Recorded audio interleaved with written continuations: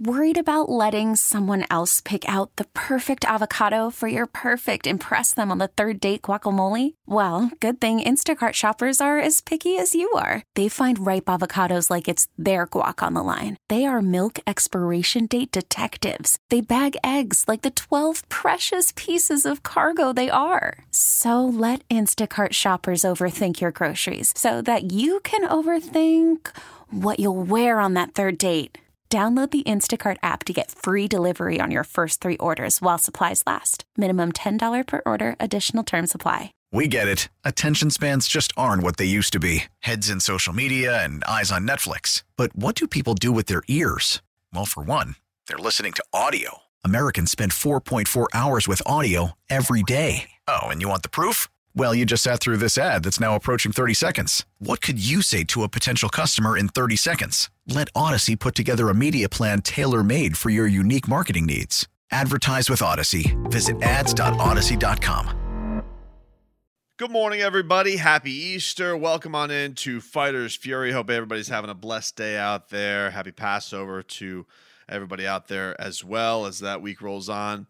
Hope everybody's having a fantastic weekend, staying safe. You know, we're trying to pump out the content for everybody as these weeks go on. So look, this has been some wild times, just in life, let alone in sports. But I will say, I feel like I've said this like 3-4 straight weeks on the show has been, it's been weird, fun, all that wrapped into it, that the UFC has had such a unique role in this time of sports because they've been trying to keep things going.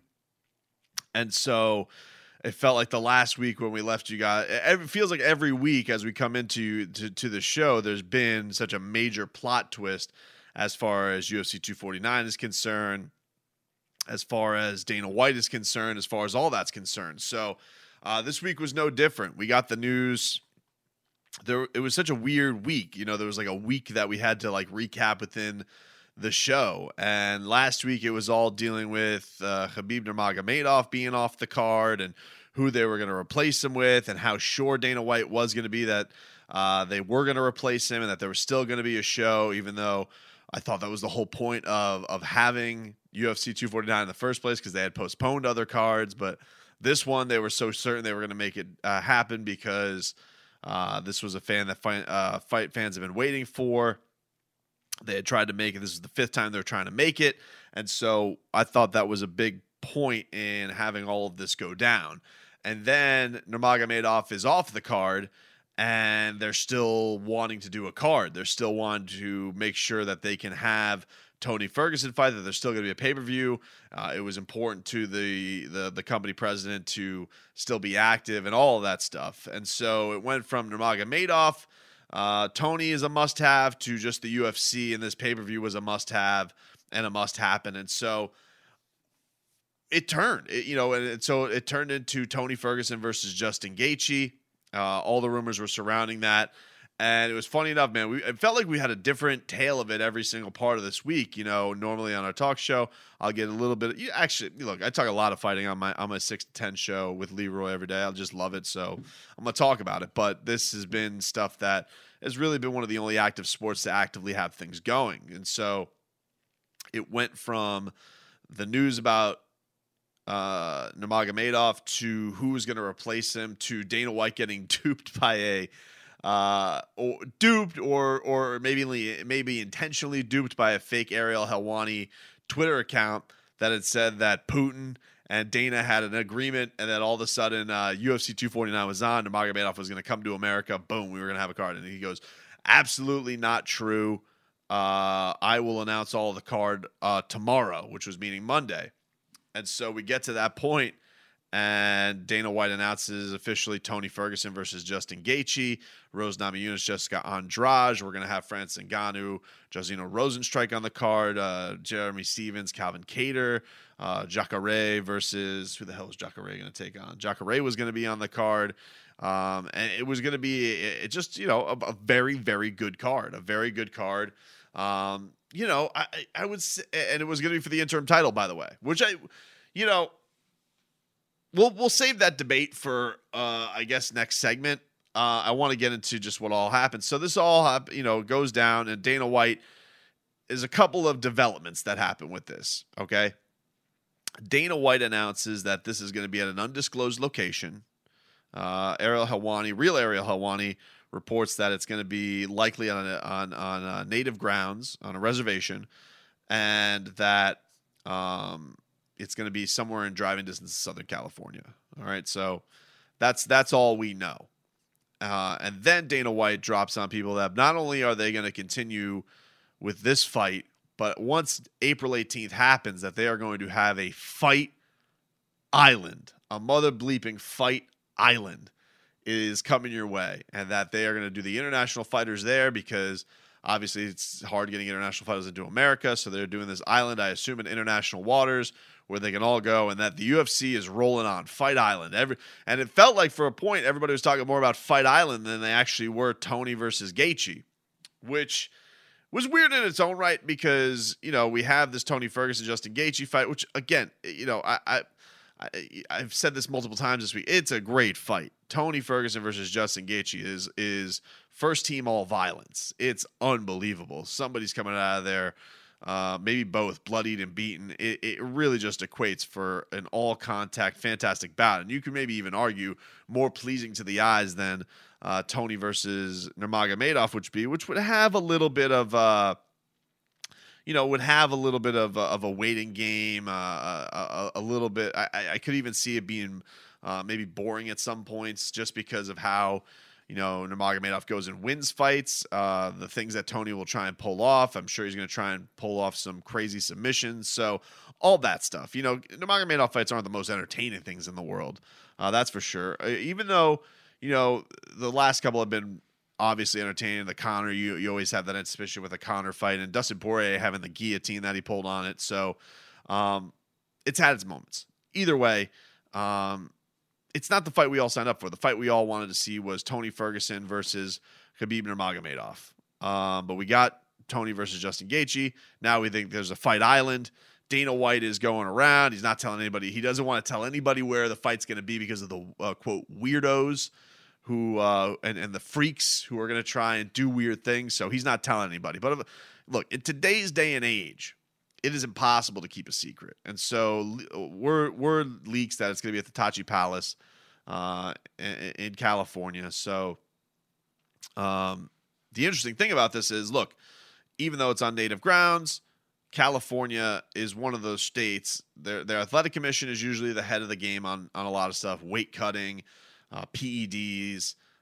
You remember that they had the situation with you remember that they're very prone. They want to keep people's body percentage where it is for the weight cutting, and so they have come out, and the state has come out, and they banned all fights. I think it was through May 30th, and they did it very close to the announcement of Dana White saying the fight was going on. So the fact that California in itself had come out and announced that the fight card was going to be in an undisclosed location, but that ended up being in California, even with it being on native grounds, and that place going to adhere and back the UFC, you could still see how this was going to irritate if they found out it was in California. Gavin Newsom, who's been a very active governor in COVID-19, proactive, you might even say, maybe more so than our federal government's regime has been. So all that stuff considered, they wanted to keep it a secret. It ended up leaking. And so this was a very divisive thing. Then we get the news, and I think this can't be undersold. We get the news this week that Rose Namajunas pulls out of the card. She is out for undisclosed reasons. And I remember saying this to Leroy and Robbie this week. I'm like, that's a little odd. That's a little odd that they would have undisclosed reasons for Rose's absence because they just announced it, which would make you believe that she is gung-ho on doing the card.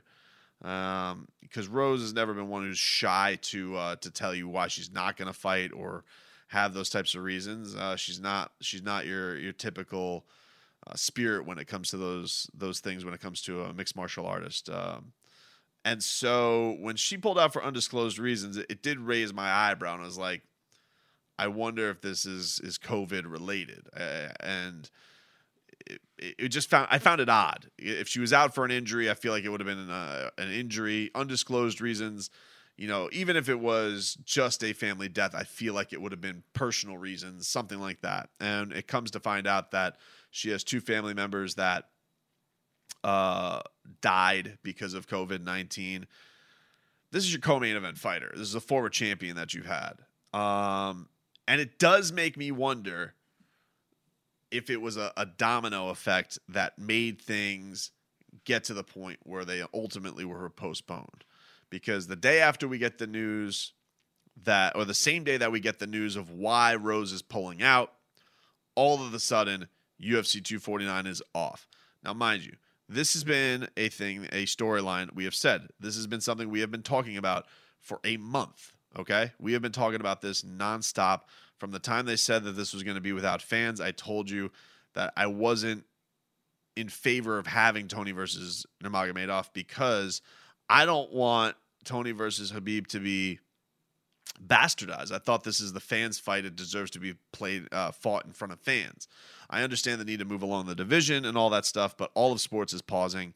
Why not this? And so that being said, it's been a big seesaw effect. I've heard the arguments from fighters. I've heard the arguments from the company and all that stuff. So I've been uneven on this whole trajectory. One, I am a person who likes a little bit of chaos in my sports. I'm not necessarily always the most responsible when it comes to that stuff. I like a little bit of chaos. I don't mind a little bit of steroid use. I don't mind fight antics to lead up to a fight. I kind of get that all these shenanigans will go on. It's the underbelly of sports. The mainstream only peeks in from time to time. These are guys who come from the bottom. They're fighting for their families. If they don't fight, they don't get paid. A lot of them are fighting for peanuts, just for a shot, a crack at glory. And so I think all that stuff does need to be considered. That being said, we're in unprecedented times. We're in an unprecedented pandemic. You're going around America. You have a mask over your face. That's not typically of our culture. We're a very individualistic society that doesn't always blend together. It's kind of everybody out for themselves. It's a big reason why I think this has probably taken as long to wrangle as it has in our country. So I've been uneven on it. I've gone from didn't want Tony versus Nurmagomedov, then hearing Tony Ferguson and his side saying that he wants to be a symbol for something. Getting behind that, I love the idea of Fight Island. I just think that's hilarious how gung-ho Dana is to fight on Fight Island. So it's been a roller coaster. It's been a roller coaster, and I don't think it's anything wrong to be a little bit on the fence with this as far as why you shouldn't have it and the arguments to why you should. That being said, you probably thought it was always going to lead to this part where something was going to happen. This has been such a branched out pandemic that has touched so many parts of the world. With 600 fighters on the roster, it was kind of only natural that it was going to affect somebody directly. It just happened to be that it was your co-main event fighter, a former champion, I think one of your most recognizable fighters, certainly one of your most recognizable women fighters that you have in Rose. So all of the sudden, Dana White gets a call from Disney to stand down, and reportedly that call came from the governor. It's a couple things for me. One, Disney knew about all of this stuff. They know that they have a partner in Dana White who's a bit of a rebel. They knew that putting forth all of this stuff was a bit dicey, and I just find it odd that we got to the point of the week where Dana announces the card. Dana is publicizing the card on Disney. So you're telling me, even they said it was undisclosed location. You're telling me the governor isn't going to find out about that until a certain point. I'm not saying the governor didn't call, but I think that it all sets up too well for maybe something happened to one of the UFC fighters that was pretty tragic, with something we're all dealing with, and all of a sudden it's like, oh, this is why we probably shouldn't do it. This is why it's not responsible or the right time to do it right now. And I think we're all so pent up. We're all in our houses. We're all trying to teach our kids and work and be good spouses and good boyfriends and girlfriends and partners and all that stuff while all this is going on, and not really knowing when the end date is in sight. You can be blind a little bit to, let's just get back to normal. Let's just get back to normal. And then it finally hits somebody who's directly involved with the event that you're so crazily pushing forward and pushing forth to get done. I think it played a role. I do. I don't know if anybody's going to come out and admit it. I don't know. We're taping this show on Friday, as we've been doing with Fighters Fury. But I got to feel like that's had a role in this. And I know Dana White's going to say, oh, he was told to stand down. You're telling me that Disney, in the 3 weeks leading up to this, was never told by the California governor, hey, not here, or not told by other politicians, hey, not here. I got a hard time believing that.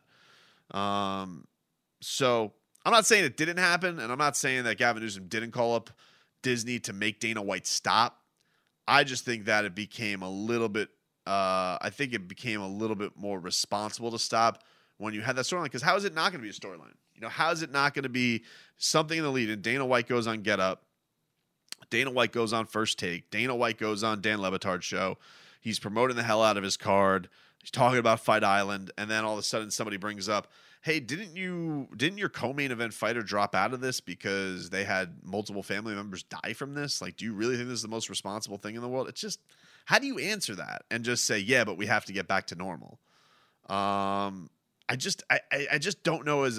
Dana White's a smart guy, and he's an ambitious guy, and certainly is used to going against the grain with this stuff. And Lord knows he wanted to make it seem like he was the toughest of the tough when this all went. I mean, he was in that interview with Brett, was like, we could go. I'm being told to stand down. Well, it's like, bro, you either go or you're the rebel and you can go through with it, or you don't. And while you have a partnership with ESPN and the partnership has been good, they have a partnership with you too, and they know who they've gotten in bed with. ESPN has been, it's not the first time ESPN has been as partnered with a league, and the league has had say. Normally, see, it's funny because normally the way this works is, let's say, for example, the NFL. Remember the show Playmakers? Does everybody remember the show Playmakers on ESPN?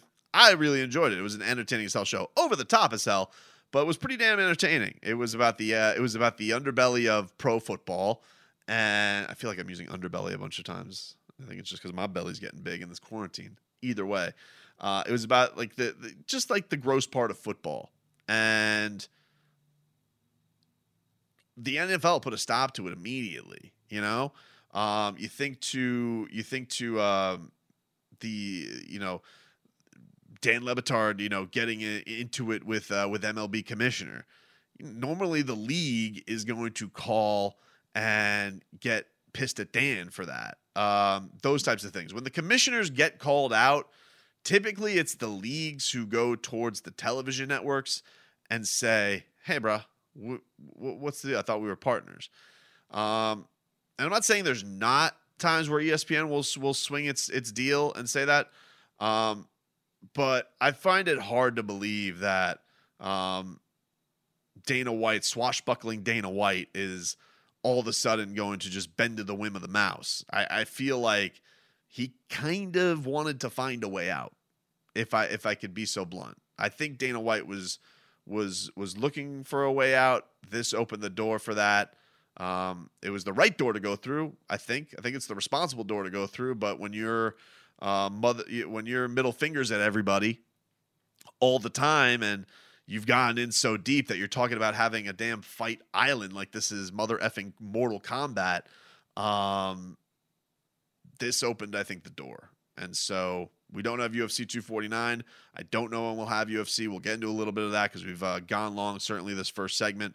But we'll continue on. We'll talk about the fallout of UFC 249, where does this leave the lightweight division now that Justin Gaethje assumingly is now out of the title picture? Does he go right back to Conor? Tony Khabib, when does that happen? Does Tony want to get back to action as soon as possible? All this and more. Fighters Fury back after this. Welcome back, everybody. It is Fighters Fury here on 790 The Ticket. Tobin here with you live from the garage studio. Hope everybody's doing great. So diving off of UFC 249 a little bit, because I feel like we did everything. We did a long first segment, kind of hit everything from there. The only other thing we haven't touched on, Dana White swears Fight Island is a thing. Swears it's a thing. He knows that that's the one thing about Dana. Like, he knows that he found something that people really, really dig because of, he's a guy who loves internet memes, all that type of stuff. Who doesn't? But he's like, you don't have a commissioner actually actively out there who's putting memes and stuff like that.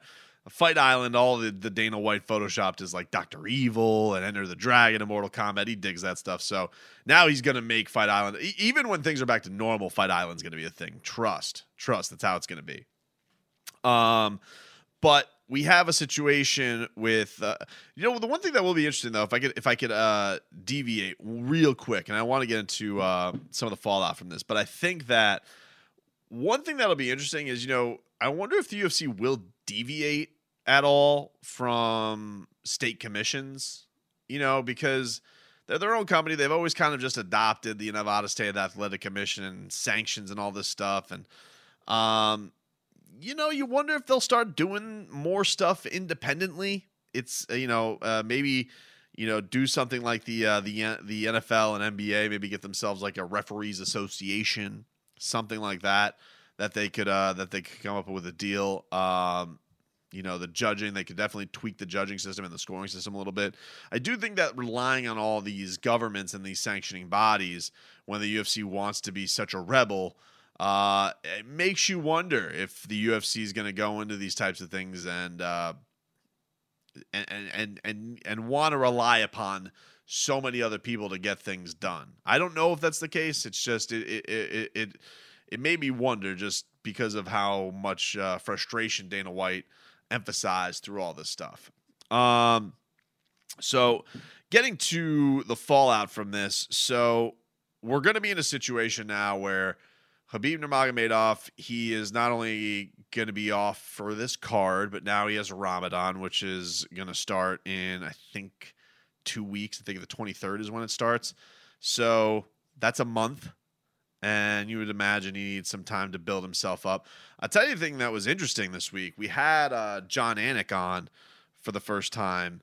That dude's taken a big. I think he's taken a big leap as a play-by-play guy. A lot of people were upset when Mike Goldberg was let go. I liked that crew, him and Joe Rogan. That just felt like the UFC. That was warmth. And I'm not always eager to embrace a new voice. This is no disrespect intended, but I've had a hard time grasping the Marlins without Rich Waltz and Tommy Hutton, but especially Rich Waltz. I thought just Rich Waltz was really, really good, and he sneakily was just here for a very, very long time. And Tommy Hutton, that's my childhood. I love that partnership. That broadcast crew of Tommy Hutton and Rich Waltz, I think, was probably my favorite, even more than Eric and Tony. I love Eric Green, and I love John Crotty too. I don't hear them as much because I've been covering basketball games this year, but I think the world of John Crotty. But my point being is, it's not easy to embrace. I could just, as a consumer of sports, I can tell you, it's not an easy place to embrace new voices. And though John was not, John was doing cards, he wasn't. It's not like he dropped out of the sky. I just feel like the leap he's taken as a broadcaster, he's gotten really good. But it was the first time we ever had him on the show, and he was really, really good. But one of the things I did ask him, because we were having him, and I know it was an odd thing to put him through and talk with him, because he is broadcasting for something that was being highly criticized at the time. Now, mind you, I had him on the day after it was announced they're doing the card. They announced Gaethje versus Ferguson. So in his mind, the card is going on. But he talked about all the uncertainty that he went through. You know, he's a guy who lives in South Florida. He was wondering if maybe he was going to go to someplace local, Florida. In hindsight, I think Dana White probably wishes that he did do the card in Florida because, you know, we've been a little bit looser as far as the social distancing and state shutting down and all that stuff has been concerned. South Florida, a little bit more strict. But even still, you know, Ron DeSantis, our state, has just been a little bit more, in an ironic way, liberal as it comes to with the social distancing policies and all that. But you know, he made the point about the 249, the angst over it, but that he thought that the point of keeping going really was going to be Tony and could be fighting each other. So there is that. But I don't want to say it's news, but he seemed very, very confident because I wanted to, if I have the voice of the UFC on, wonder what he thinks about the idea. We talked last week about Jorge Masvidal versus Kamaru Usman and when the hell they're going to fight. Because I'm just like, I love the war of words between those guys, but I just want those guys to fight already. And they've definitely calmed down a little bit with no fight to promote this week or no potential last-minute fight to promote this week. And Anik was like adamant that he thinks Usman versus Masvidal is going to happen in July, that's awesome. But the thing that he threw on there is he believes, and this is just him throwing it out there. I don't know, he's not reporting, but he sounded very confident in it. He thinks that is going to co-main with a Conor McGregor fight, which would be huge. So if Conor's coming back in July and we have Tony Ferguson is kind of the wild card right now. And we're going to assume Nurmagomedov isn't coming back till August. Because I believe when he said, if Tony doesn't fight anybody, I want to fight in August. That puts Ramadan out of the way, gives him the full training camp. Boom. Assuming we're all back to normal. Or capable of doing fights by August. I think it's a good date by Khabib. The thing that's going to be interesting is, where does this put the lightweight division? Okay, because it's a little bit of a scramble now because we had Justin Gaethje fighting for an interim title, which I get that they had to put a belt on. I know a lot of the times the belt is just thrown out there. You know, here's a weird one. A weird interim title recently was Colby Covington against Rafael Dos Anjos for the interim welterweight championship of the world. And, Tyron Woodley, they kind of just did it because Tyron Woodley had a late pullout and they just like, you know what, we want to put a belt on it and what? And they just kind of got to a point with belts where it was like, we're going to put a belt on it. What does it matter? People, I think people are kind of hip to what an interim champion is, what an actual champion is. There was a point where people got a lot more outraged about interim belts than they used to. So it's become the norm. It's been a thing in boxing forever. My God. I mean, they do interim champs, regular champs, super champs. The WBC, they will throw a belt and a t-shirt on anybody. I mean, they'll be like, Canelo's not fighting for a belt, but this is Mexican Independence Day WBC champion belt. And it's like a belt that has like these cool weavings on it and stuff like that. Remember for the Conor McGregor Floyd Mayweather fight, they did the money belt. It was a WBC belt made out of snake skin or alligator skin or something like that, and it had real diamonds in it. It was a funny thing. We had the BMF belt. The BMF belt was cool. The BMF belt was cool though because that's a one of one. The reason I like that is because Masvidal versus Diaz was a fan made fight. And a fighter-made fight. It's so rare we get that. There's so much politicking and all that that's going on, much as we have seen with all this. So getting back to it, they make Tony versus Justin an interim belt fight. I thought odd because what if Tony loses? Do you really want Justin Gaethje to fight Nurmagomedov with the chance of the Conor fight being out there? Like I felt it a weird move by them to freeze out. Now, mind you, I think Tony would have won the fight against Justin Gaethje if they were to fight. I think that you talk about a guy who's actually in the midst of training camp. He even said this week after he found out it was canceled, he's going to continue training. Tony, I think, is better to handle quarantine training probably than any other fighter on the roster. But I just found it weird that they would box themselves in like that. As far as Conor's concerned, I kind of feel like it goes back to, all right, if these guys aren't going to fight now, and supposedly they're going to do an island fight, the island fight, look, until you get it off the ground, do it with a fight that doesn't have this much stakes on the line. We're talking about the best division on the planet, the biggest stars on the planet in your sport, with Nurmagomedov and Conor McGregor fighting each other. Let's not F around and do this on a pirate ship, okay? So what I would do is I would shoot for that target date that John Anik is talking about, and you have Jorge Masvidal and Kamaru Usman fight for the welterweight championship, with Conor and Justin Gaethje basically fighting for the right to fight the winner of Tony versus Nurmagomedov. Because eventually, look, you got to get that fight in. It has to happen. You got to think that you're owed something now with the universe and sports, that Tony versus Khabib has to happen with all the stuff that we have going on. And now you lost it with something that really wasn't either one of the fighters' faults. Let's make it all happen now. So I think that's the way they got to go. The question is going to be, though, could it get messed up? Sure, it could. Could we get to a point where, okay, Khabib is looking at this. He wants to fight in August. Okay. If he wants to fight in August and Tony wants to fight, what do we do? Conor's been very vocal about this COVID-19. He's been a damn near Irish spokesperson for staying home. I don't know how soon you're going to be able to get him back into the cage. I think it is something that's going to probably be a summer thing for him. And then, are you in the position now where if Tony fights Gaethje for the belt, let's say he wants to get the fast track, he wants to be the next fight back, and Gaethje's game, does it switch now? Does the tournament switch?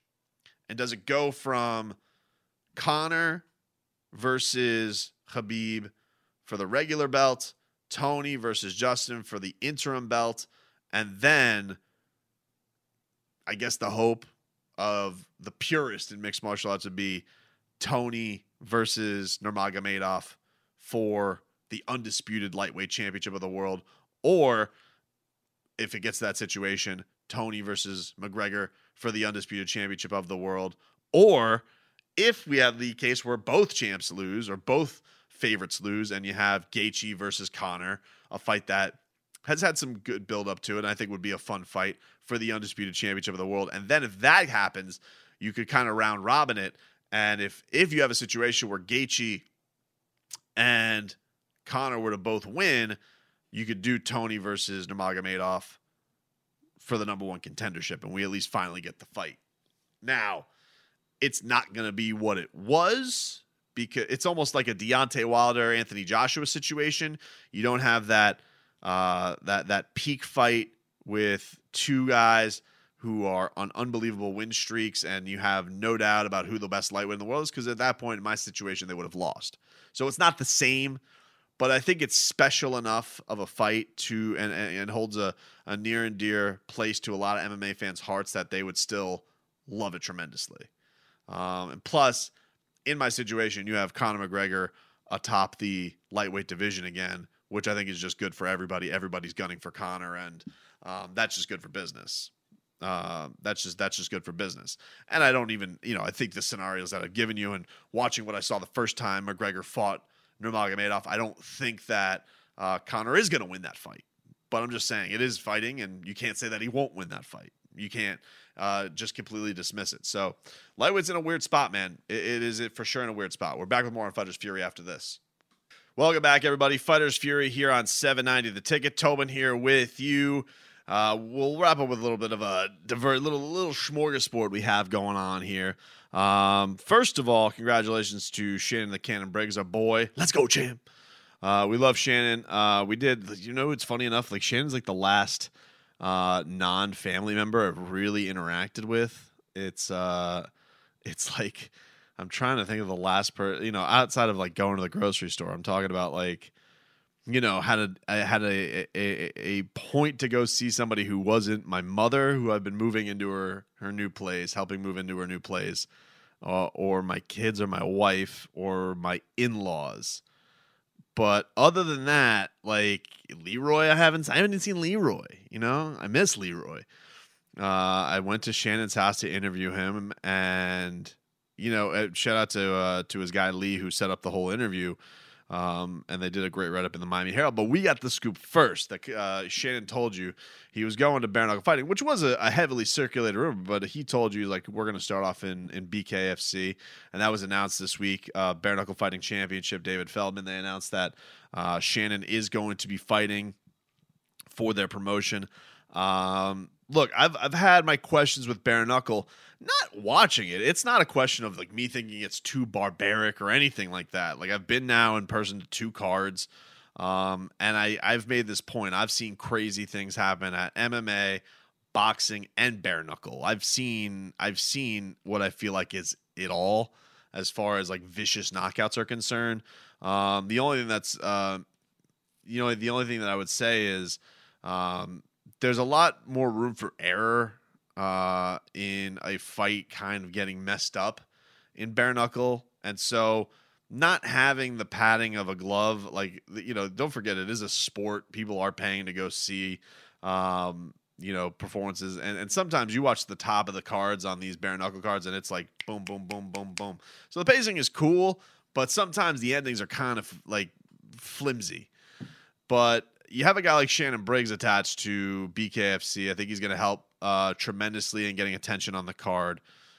How more people aren't using. Honestly, I really, really believe this. How more people aren't using Shannon the Cannon Briggs for their cards is bananas to me. The guy is a social media savant. He's a great promoter. He's fun energy. He's getting mentioned at Anthony Joshua press conferences left and right. I will say this. I wish I would have gotten into this a little bit more with Shannon. But it's funny how he kind of went from the ultimate antagonist to in the box game to kind of the ultimate like big brother in a lot of ways. Like a lot of the Tyson Fury, Andy Ruiz, probably not Deontay Wilder. Like they had a pretty heated beef, but like Anthony Joshua shouted him out on HBO. So he's gone to this cool role in fight culture. So I think it's going to be fun for him. I hope he's going to have monster success. I think he is, especially he puts that cannon cooker right in someone's ribs with no padding. That's bad news, man. And you guys see all the fun loving stuff with Shannon, but I've been in that locker room seeing him warm up. It's a scary individual when it comes to him cracking you, for sure. So I think it's going to be an awesome showcase for Shannon the Cannon Briggs. I think BKFC got one on him, got one with him as far as a guy who's going to put on a great show, a guy I think can be really good at that. And then my hope for him is, like he said, like he's, I asked him, what does he want out of all this chasing fights? What would be the dream one? Like, does he have these illusions of still being heavyweight champion? Is that still a thing? Does he look at a guy like Tyson Fury, who's 18 years his junior, and think that I can make that comeback in 2 years? And I think that he was honest. He's like, that's going to take a long, long time. He kind of got on the doorstep there with Fresakenda before his positive test. And that kind of spiral, that kind of kiboshed the comeback, But he made it clear that if he has one boxing goal left, it is to fight Vladimir Klitschko. And I think that would be a monster fight. I really, really do. Because if Klitschko is coming back, Tyson Fury, somebody needs to make Vladimir Klitschko exciting.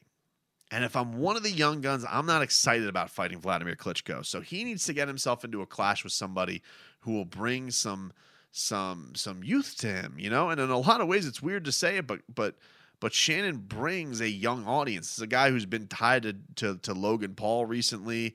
Was there at the Jake Paul KSI fight, or not the Jake Paul Gibb fight. He's kind of got now a foot in that world, even if stuff didn't end that great with him and Jake Paul with that nonsense around it.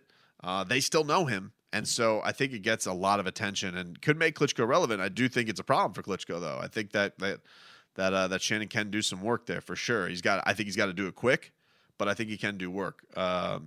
It's just going to be a matter of time. So anyway, congratulations to him finally having that be announced, and can't wait to see you in the squared circle, Shannon. It's going to be fun to see you with BKFC for sure. One other note before we get out of here. A couple things I want to make a point of before we get out of here. One, Errol Spence, he said on Monday this week that he's hoping to return to the ring by September, October, would like to fight Manny Pacquiao or Terrence Crawford. I want to say this. I hope that this pandemic does one thing for boxing. First of all, boxing is going to have a lot of catching up to do. There's a lot of fighters talking about financial ruin and talking about the hardships they have.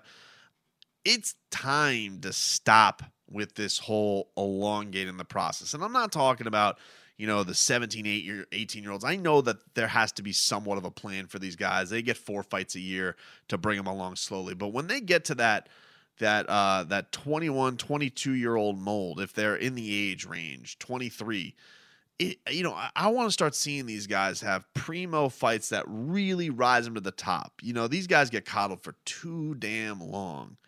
And I'm not trying to say that they're not tough or anything like that, but what it feels like is they're just wasting time. They're wasting time, and I feel like there's just such great value in these guys going in there, fighting big fights, and people will give them more credit for that stuff because so much of the time, look at a guy like, Deontay Wilder, who's going to be 34 years old, and people feel like he's only been in 4 real fights in his career.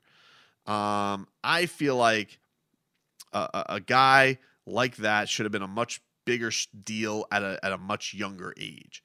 And so I hope that this pandemic realizes to a lot of people in boxing that time is fragile and that we get to the fights that we need to get to a lot sooner, that we stop jerking ourselves around here and talk about, this is the plan. We go here, we go there. No, let's get to the fights, man. Let's get to Errol Spence versus Terrence Crawford. Let's get to Anthony Joshua, Deontay Wilder. Let's get to Tyson Fury versus Anthony Joshua. Let's get to Lomachenko taking on Teofimo Lopez. Let's get to Devin Haney versus Ryan Garcia. Let's get to these huge matchups that we get, Gervonta Davis versus Lomachenko. Let's get to these ones, Demetrius Andrade versus Canelo, Demetrius Andrade versus the Charlos, all these things that were just thrown up there that are just like, what are we waiting for here, man? What are we doing? So I hope that this pandemic gives boxing a little bit more of an urgency factor, to not always go in there and keep things, just think we got all the time in the world. And then finally, before we get out of here, because I got to wrap things up, I saw Floyd Mayweather doing some cool posts this week, where he was talking about that the passing of his uncle, Roger Mayweather, has kind of inspired him to train. And I think that'd be really cool. Now, look, this is going to be an interesting one because Floyd Mayweather's always the show.